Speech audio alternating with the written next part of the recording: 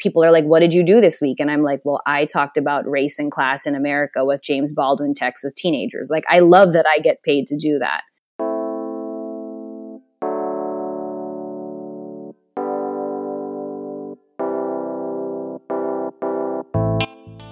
Hi, I'm Alan Montecillo, and this is Balikbayan, a podcast for Filipino Americans. Kristia Castrillo is an English teacher in San Francisco. She teaches 10th and 11th grade at Balboa High School. I really enjoyed this conversation. It's great for anyone interested in education, social justice, figuring out what's important to you as a Filipino when you find yourself in places where there's no one who looks like you. It's also great for anyone interested in thinking about cities and what it's like to be, part of a local community in a city like San Francisco that's changing so quickly. As always, if you like the show, please do share it with your friends. I'm sorry it came out a day late, but please do let folks know and get in touch with any questions or show ideas you might have. I'm at talk@balikbayanshow.com. Okay, here's my conversation with Kristia Castrillo, and I hope you enjoy it. So I was born in San Francisco, California, and I lived here till I was about 11. And then my mom and I moved to Manila. We had a brief stint in Hawaii in between. And I lived in Manila till I was 17, and then returned to the States by way of New York on my own after that. So we've moved around a lot. What does your mom do for work that kind of brought you to so many different places? So my mom escaped, like a lot of Filipinos did at that time, from martial law under Marcos. And so I actually was born just in time. She got on the plane 6 months pregnant, and that was when you could get on that pregnant. My Lola had already relocated over here to start a new life, to start over and have new opportunities, particularly as a woman who was coming from a really patriarchal society. For a lot of female professionals in the Philippines, the assumption is by the time you hit 40, your career's kind of done. And even till now, that sexism is still in place. So my mom had worked a lot in tourism and hotels, but that wasn't necessarily why we moved. In her mind, she also moved me back because she wanted me to be more connected to our language and our culture. And she wanted to try to raise me there and be fully immersed with family and culture. And so that was more of the bigger pull. But there were also some work opportunities too that she thought she'd want to try. And why San Francisco specifically? So my Lola had relocated here, and she first settled with some family friends. And this is, maybe very classic Filipino, but a long time ago, when she was doing better, she had helped that family out in the Philippines. And of course, decades later, when my grandmother felt when my grandmother needed somebody else's support to start over, they were the ones who were doing well here. And they lived in Daly City, which it was and still is a Filipino enclave. And so she settled here. What do you remember from what San Francisco was like when you were growing up? Damn. So I grew up in the Sunset. I know that's such like a loaded, because there's been so much change. It's really and so loaded. What was it like? You know? It's really loaded because, so for example, when I meet people who've been here for under 5 years, they tend to say something like, oh, I rarely meet locals, or I've never met someone born here, which is funny to us because locals, and I'm going to say locals generously, like people who've been here 15 years or more, we tend to all know each other, right? Or people who grew up here tend to kind of maintain some social circle. And so, we're thinking like, we're also, a lot of us are still here, we're not that endangered. So I grew up in a neighborhood called the Sunset. And I would say that at that time, it was pretty diverse. It was mostly Asian, but it was more diverse than I would argue it is now. So I would say it was, the range of people I was going to school with were Chinese, Vietnamese, Taiwanese, Filipino, Korean, Armenian. I remember going to school with European kids who still spoke a home language at home and were not at the point where they fully identified as white. That greatly influenced my idea of who immigrants are, because it was very common when we got picked up for one kid to speak German or Portuguese with their parents, or one of their parents, or someone to speak Tagalog or Mandarin. And so that was super common. It was a very unique experience. And I look back on it fondly. Did it seem unique to you at the time, or when did you realize it was unique? No, it didn't seem unique to me at all. I just thought that that's what America was. I mean, and I still do because I choose to live here. But it was only until I went to college in upstate New York that I realized that I had no idea how different other people's upbringing was in New York. I mean, in throughout the United States. Because in all honesty, as a small child, I knew America was mostly white, but I didn't really get that because my upbringing was so international. We were eating food from a different country every other day. Right. But then you go from that to, is it Bard College that you went to? Yes. Yeah, I did undergrad there, yeah. Right. So I went to Reed College, so I'm not going to say it's the same thing, but like a very, I would assume, private liberal arts college that is predominantly white, right? Yes. Bard specifically is also white and Jewish, European Jewish, yeah. Okay. So tell me a bit more about, what was that like when you first, not just when you first walked into Bard, but that sort of transition? So I was at a place where at 17, I wanted to get as far as I could from what I knew, to get away from toxic dynamics at home, to get away from and I wanted change. I felt like the Filipino-American formula was to stay in California and kind of pick one of 5 approved majors by the average Filipino parent. And I just did not want that. And luckily I have immediate family who did not think that way either and ultimately wanted me to do what made me happy. And so I went as far as I could, as far as my financial aid would take me, and it took me there. It was a total clash. So imagine I'm 17. I moved to New York by myself from the Philippines, where I had lived for the past 7 years. And so I'd been back to the States, but to visit family in LA and San Francisco, not to live. I'd never seen snow. And the first time it snowed, it was like a snowstorm and roads were blocked. And so they didn't pave the walkways for a while. I mean, my roommate was Somali by way of Kenya. And we were just both looking out the window like, what is this shit? Is this actually like how are we going to go to the cafeteria to eat?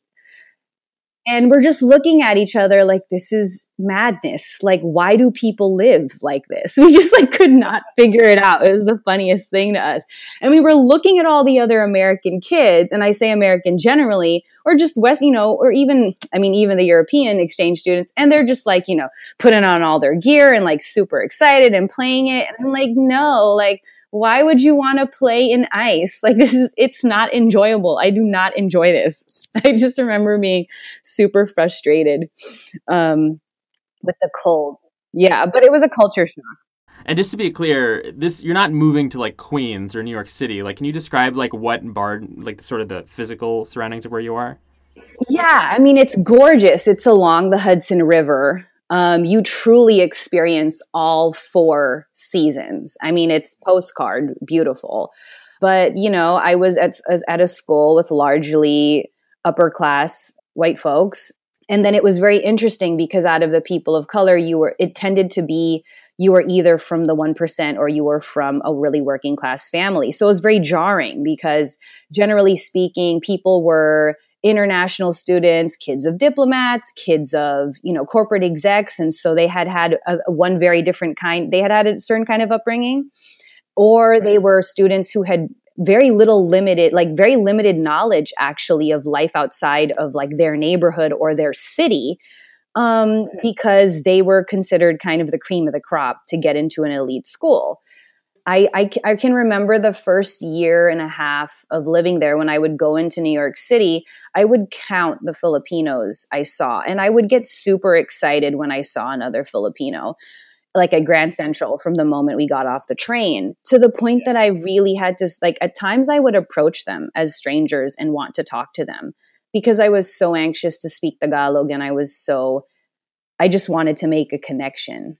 Yeah. I was just so excited to see someone who looked like me. What was nice was over time I did meet, the Filipino American community in New York and New Jersey. Ironically, we had some relatives who moved from Batangas, which is a province outside of Manila, to Jersey City. And so over time, I definitely built community, mostly outside of the Filipino community. It was a lot. So for example, I think it was like one of the first holiday breaks, maybe it was Thanksgiving or something. I didn't have anywhere to go really. And I didn't want to stay on campus. And we weren't in a place where I could afford to go all the way back to San Francisco after basically just getting there. One of my really good friends to this day, her name's Adeline. She's Dominican, grew up in the Bronx, and she invites me home. And I had never spent time in the Bronx before. Of course, I knew about the Bronx in terms of my love for hip hop, but I mean, I had never been there. And I go spend the week with her, and we spend time in and out of the city. Pretty much in her neighborhood, you're either Dominican, Puerto Rican, Chinese, maybe Haitian, maybe African, but largely African Americans. So they had no idea what a Filipino was. Most people would literally look at me and they would be trying to figure out what combination of those things I was, because they had no idea what a Filipino was. And it was awesome. And so that was part of my my introduction to New York, was basically being adopted by a Dominican mother who didn't speak any English. And I did not speak Spanish. And at the same time, the most comforting thing in the world was eating like really heavily salted, saucy, like meat dishes and fried fish and plantains and rice. I mean, we don't really eat plantains in the Philippines in the same way, but it was so close to what we might make. It was amazing. It was the most at home I had felt in so long, to be in like an islander woman household. Yeah, I mean, I was about to ask, but you kind of got to it. What was it about being the only Filipino in that context that felt so much more comforting than, say, being, the only Filipino maybe not the only Filipino at Bard College, but kind of in the college setting? There were 6 at most over the course of the 4 years. One year there were 6 of us, most of whom were mixed. I remember us counting and just kind of laughing. What's interesting is when you don't have a lot of members of your community, you suddenly have to reflect on what exactly it is that makes you Filipino and what it means to even be Filipino at all. Because suddenly you don't take it for granted. And whenever I would, visit my grandparents and come back to the Bay, that would be my biggest reflection. Filipinos here can take for granted that they can see people who look like them, in San Francisco, even have their children or their nieces and nephews part of a program where they practice Filipino dance or learn Tagalog or learn about Filipino history in some form.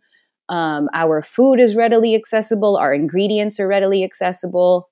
It's interesting. I found myself looking for cultural connections in people who came from completely different diasporas, people who are from Puerto Rico or Dominican Republic or Haiti or Jamaica.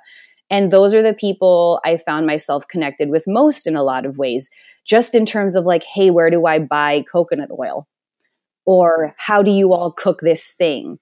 I am like permanently indebted to Black folks for teaching me how to take care of my skin in the winter when I lived in New York. So you find yourself like, you stretching across culture in new and unique ways that I don't think I would have had to do had I stayed in a place where there were a lot of Filipinos. Did you know that you wanted to live in San Francisco again during that time or after that time? Or what brought you from that context to the Bay Area? I did not. I was planning on staying in New York, and the plan was to move to Brooklyn. I had a friend who already had a room where I could have taken should I have stayed. I returned to San Francisco for a couple of reasons. One, I was in love with someone who was over here at the time. So that's always the big, that's another big motivator for why humans travel from one end of the world to the other. My mom had moved back here after living in different parts of Southeast Asia. And my grandparents had a couple of years before that moved back to San Francisco. So in different ways, all my grandparents and my mom, they all found themselves back in San Francisco. They genuinely love this city. as a family unit, but more so as individuals. All four of us were the kind of people who would go on walks throughout this city for hours at a time by ourselves. That was just something we all liked to do. And so what point in all of this, as you're telling me, does education and teaching, where does that come in here? Did that happen later on, or is that something that was always present in some form? I had no idea I wanted to be a teacher. It was never a plan. One experience that stands out to me is I was put in touch with an educator who is now one of my very good friends. He is still an educator, and his name is Art Concordia. And I was 19, and I was invited to visit his social studies classes, which at the same high school that I now teach at. I teach at Balboa High School here in San Francisco. And basically, it changed my life to see someone, but particularly also a Filipino American, do a job where he did not feel he ever had to hide or play down his life as a community activist or hide his politics or his critiques of capitalism, and essentially really be himself and practice his politics in such a tangible way. Seeing teachers like that basically made me think, this is the kind of work I want to do. I want to do a job where ultimately I am myself. And I don't have to pretend to be I don't have to make what I feel are moral, what's the word I'm looking for? I didn't want to. Compromises? Yeah. I mean, of course, at the time I was probably using more simplistic language in terms of selling out, but ultimately I didn't want to compromise what I believed in and who I was. I think teachers tend to fall in one of two categories, and it's usually like a 60-40, I think, where either they're more motivated by the intellectual work, or they're more motivated by the role of elder, like paternal or maternal energy. And ultimately, you need both and so much more to be an effective teacher. But I tend to see that people are pulled by either one or the other a little bit more. And I am definitely pulled more by the intellectual side of things. I genuinely like nerding out on the material. People are like, what did you do this week? And I'm like, well, I talked about race and class in America with James Baldwin texts with teenagers. Like, I love that I get paid to do that. What do you remember from year one? Oh God. Year one of full-time teaching, it wasn't my first year in schools, but my first year of full-time teaching, I was sick all the time. I was exhausted. I sacrificed largely every element of my personal life because I wanted to be really good. And that's my own personality. There was a minimum of how competent I felt I needed to be and how much curriculum I needed to build. And so for me, I put that first, and I kind of put everything else as second. So I was really exhausted. Yeah. Most people I know who are teachers, and I know like year one in most jobs is hard. Most people I know who are teachers tell me in some form that the first year is really, really challenging, and kind of in different ways. It seems like for you it seemed like it became an all-consuming thing because you wanted to do a really, really, really good job. Mm-hmm. I mean, there are so many specifics. And so the schools that I was choosing to work at within public schools in San Francisco, my students had immense needs. My students were coming into the classroom with immense levels of trauma, just in terms of what they were surviving in their lives, immediately in family, friend, neighborhoods, and then also as young people of color with really fractured self-identity, a lot of self-hate, a lot of just lack of knowledge of themselves, of their history, of what they came from, of what their families and their ancestors have come from. And so really defeated, a lot of young people with a really defeated sense of self. They had learned about themselves as people who'd been enslaved or colonized and taken advantage of, or disenfranchised, or talked about as being from a bad place to live. And when you are one of the few teachers, especially earlier on in their learning, who is finally saying, no, you come from greatness. You know, you're being put down, you're being oppressed is not what defines you as a person. There's a lot of growing pains in that, because by the time we get them, I teach 10th. And so by the time I get them, they're 15. If they have not had the gift of having teachers who teach them to love themselves by the time they're 15, there's a lot of unlearning to do. So where does teaching English specifically come into all this? For me, it was a no-brainer because I've identified as a writer from the time I was really young. So I've always been a writer. I've always had different writing projects since I was a teenager, or a little publishing, things here and there. So it's a core part of my identity. And the reality is, most of my writing has always been in English. English is the dominant language in which I express myself now. I love writing is number one. Number two, writing for me was such a crucial part of how I overcame a lot in my own life. It was my coping mechanism that I identified for myself. And so my primary agenda is not just teaching young people how to read and write, and of course those super basic skills, but it's actually to teach them to write as a coping mechanism that hopefully they can use over the course of their lives.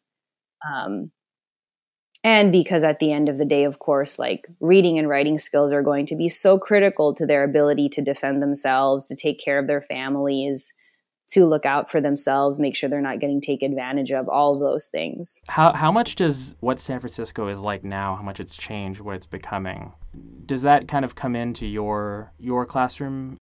Definitely. I live in the Excelsior, and this neighborhood has been, how do I put it? Gentrification hasn't aggressively touched us up until very recently. There are 5, I think, and counting, new condos in the neighborhood, all within a 5-block radius of the school. So this neighborhood is going to look drastically different in the next 5 to 10 years in ways that I think a lot of us are still trying to wrap our heads around. Because this neighborhood is a largely immigrant families, a lot of people of color, a lot more people of color than other parts of San Francisco. Very Filipino, very Asian, and very mixed. So it's extremely common for kids to be Mexican and Salvi here, or Black and Samoan, Black and Filipino. Those are, Italian and Mexican. Those are classic Excelsior mixes. In my classroom this year, the average kid, roughly, I didn't count, but I would say the average kid said they were 4 ethnicities, Filipino being one of them. It's extremely common in this neighborhood. It's very similar to Hawaii, I think, if for anyone who's ever been there. So the neighborhood is changing. I've been at this school for, I guess this is year 7, and it's common that after the first semester, so halfway through the year, I lose a lot of students to gentrification. The anxiety and the stress that enters my classroom is often related to gentrification. It's kids saying, I'm now commuting from 2 hours away, or we had to move in with this auntie, or, where we moved into with this family member for this amount of time. We're trying to see if we can find a place we can afford because we got evicted, or because the homeowner is selling and we can't fight it. So the demographics of SFUSD are changing. The majority of our school is still people of color, our students, I should say.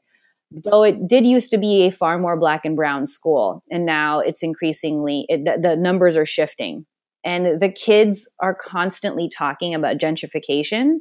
They're constantly talking about how expensive food is, what parts of town they feel comfortable in versus what parts of the city they do not feel comfortable in, and where they feel very policed. But yes, gentrification and the ability, some of them are very interested in entering tech. And so the question becomes, how do we equip them to deal with the rumored racism and sexism that awaits them in that field? And that being said, those isms exist in a lot of fields. It's not as if the tech world is the only place where the patriarchy is really bad. So, but, we are concerned. And I think a lot of the students and families are definitely shifting to consider, what after school programs or what skills is my kid going to need to be able to find a job and stay here? It's very common now for our students to say that, they don't really see themselves raising kids here because they don't see how they could ever afford. Early at the beginning, you mentioned you grew up in the Sunset, and that it was a lot more diverse then than it is now. What's it like to walk around there now for you? I would say the Sunset and the Richmond just are by diverse. I mean, now it's not as ethnically diverse. So, maybe to someone who's moved here from the Midwest, it looks diverse, but actually it's more like 2 to 4 ethnicities as opposed to 10 to 15 in terms of the main groups. What's it like for me now? I guess I feel so much more at home culturally on the southeast side of the city than I do on that side of the city. And this is also the influence of New York. Just the food and the culture and the warmth is more appealing to me. And this is where I work and where I live. I tend to feel that a lot of San Francisco feels very sterile. It feels like neighborhoods where neighbors don't necessarily get to know each other as well. People aren't as open with one another. And in that sense, it's very American in some ways. It feels like a very American quality, I think, at least when I think of how I felt coming to America when I moved back here. In so many other parts of the world where I've lived, it's just so common for people to kind of be in each other's business all the time. And I think for Filipinos, when we go back, we're like, oh my God, this is like the level of chismes and the level of family drama is like exhausting. But at the same time, there's also this constant care and there's this constant sharing of food and like resources that comes hand in hand with the people being in your business all the time. And what I would say about us as a people, is you can't really have one without the other, right? Like your auntie or your mom or whatever, your uncle, they show up and they like bring you food or they bring you some random household items you didn't ask for. And with that also comes like, so who are you dating or what are you doing? And what do you think about this? Yeah. And commenting about your body when you didn't ask for any of those comments, all those things. And you don't get one without the other. And there's a lot of that in this community. I guess the families and the cultures that tend to live more on this side, it's more Black and brown. That's just, I guess, we socialize differently. I love this city. I love that our city is so small and yet the neighborhoods all have their own unique flavor. The fear is that as a result of gentrification, you're not getting the range of flavors. You're getting more or less the same chain supermarket, the same chain stores, the same kind of watered down versions of different ethnic foods. And with that, you lose the relationship, you lose the excitement. You lose the conversation you might not have asked for when you go to the Yemeni mini mart or the Vietnamese pho place and everybody is kind of your uncle. And with that amazing food, of course, comes like the little dramas here and there, but like that's the beauty of living amongst different people from all over the country and all over the world is those hilarious, often completely inappropriate exchanges that you just don't get, at a Whole Foods.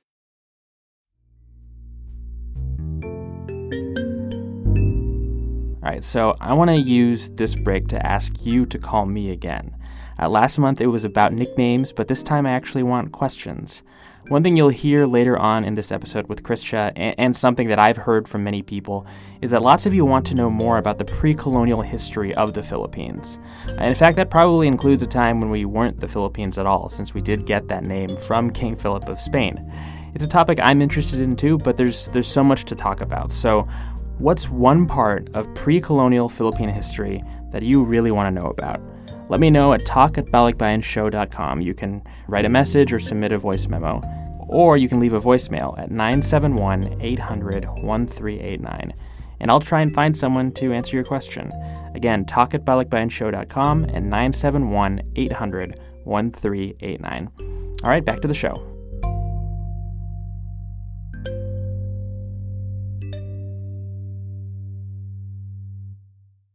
Okay, it's time once again for the Phil-Am lightning round. By now you probably know what's coming, so question 1, do you have a nickname? I am the rare Filipino who doesn't really have a nickname. My mom gave me one name, which is Kristia. The story behind it is that you can say it different ways, and I say it different ways myself. So Americans say Kristia, and Filipinos say Kristia. And so the story of my name is essentially that, like, it's said different ways. And when I moved back to the States at 17, I started pronouncing my name the Filipino way. And I started pronouncing my name the Filipino way because I missed my grandmother and I missed my people. And I realized that there was a warmth that I felt when my name was pronounced Kristia that I just missed. And so I started introducing myself to all the American kids at Bard as Kristia at that age. I had one nickname in 6th grade when I first moved to the Philippines that did not stick. And because my name is Kristia, a group of girls who I was hanging out with called me Cha-Cha.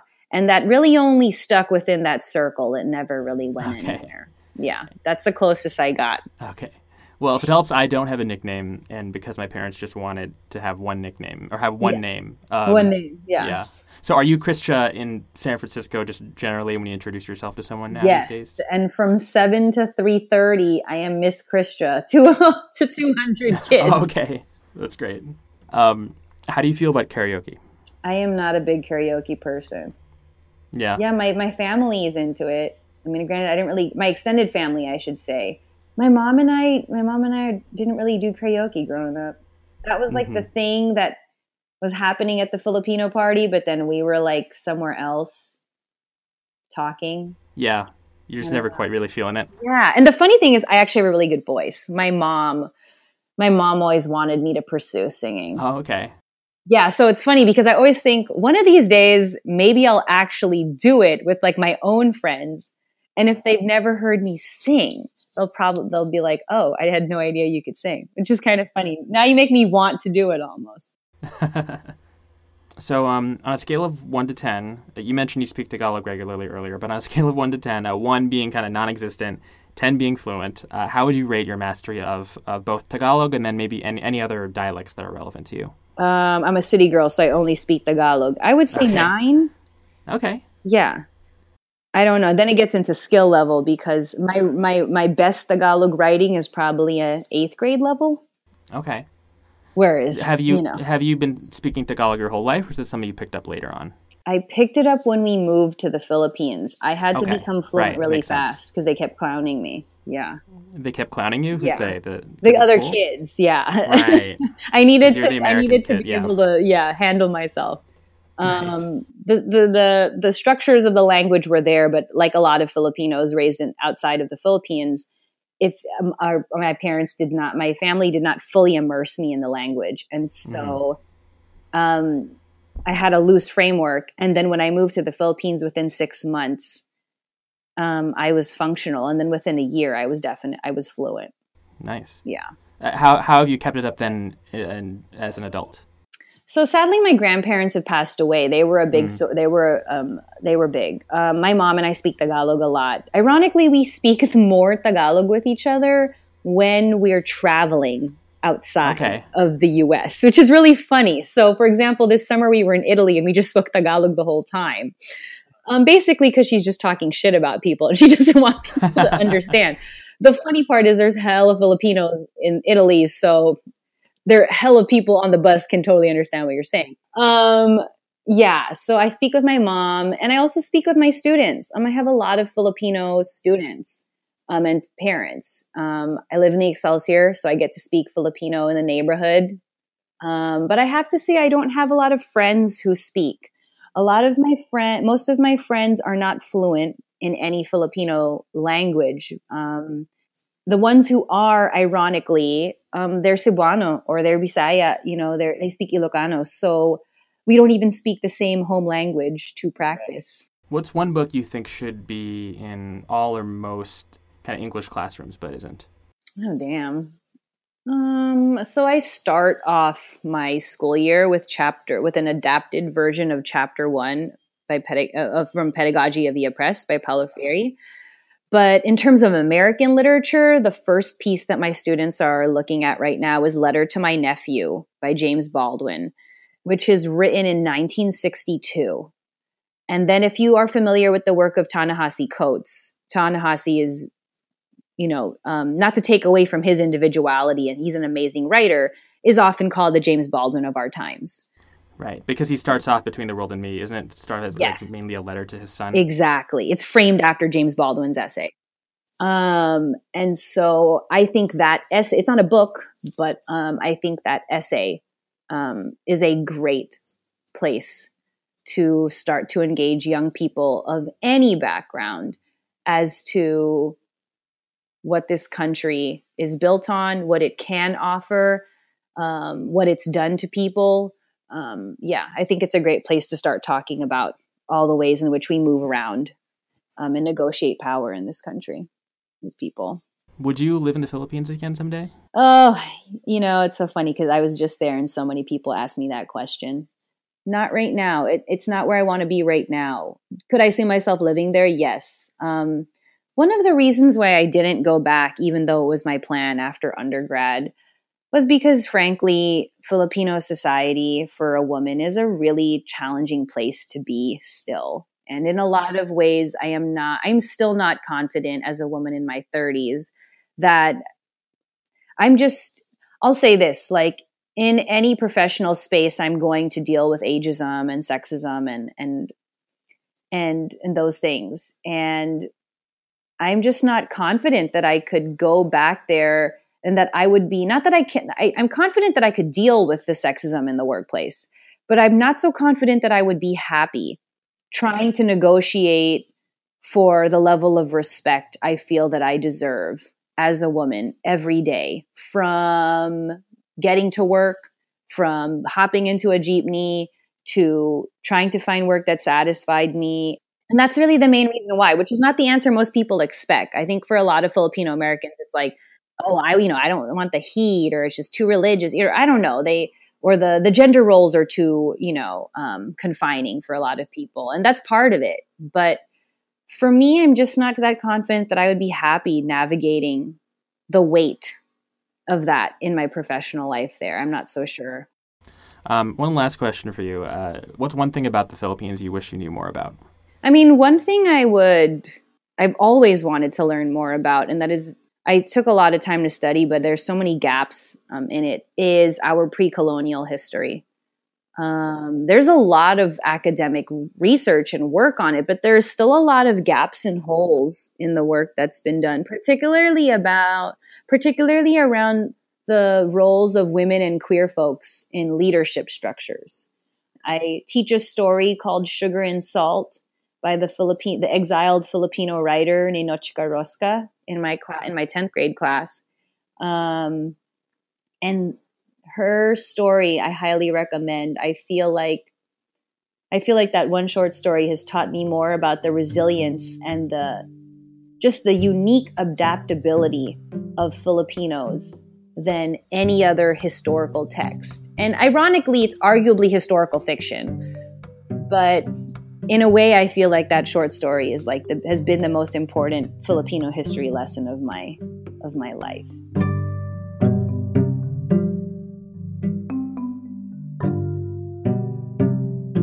Kristia, thanks so much for making time and doing this.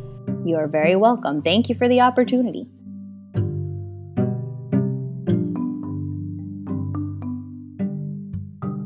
Thanks again to Kristia for talking with me, and thank you for listening to Balik Bayan. If you haven't already, subscribe on Apple Podcasts, Stitcher, or wherever else you get your shows. If you'd like to get in touch, I'm on Facebook and Twitter at Balik Bayan Show. You can also listen to the show at balikbayanshow.com, and you can email me at talk@balikbayanshow.com. Balik Bayan is produced by me, Alan Montecillo. Theme music by RV Mendoza and Blue Dot Sessions. The show's logo is by Niccolo Pizarro. I'll be back in 2 weeks with a new episode, and thanks again for listening.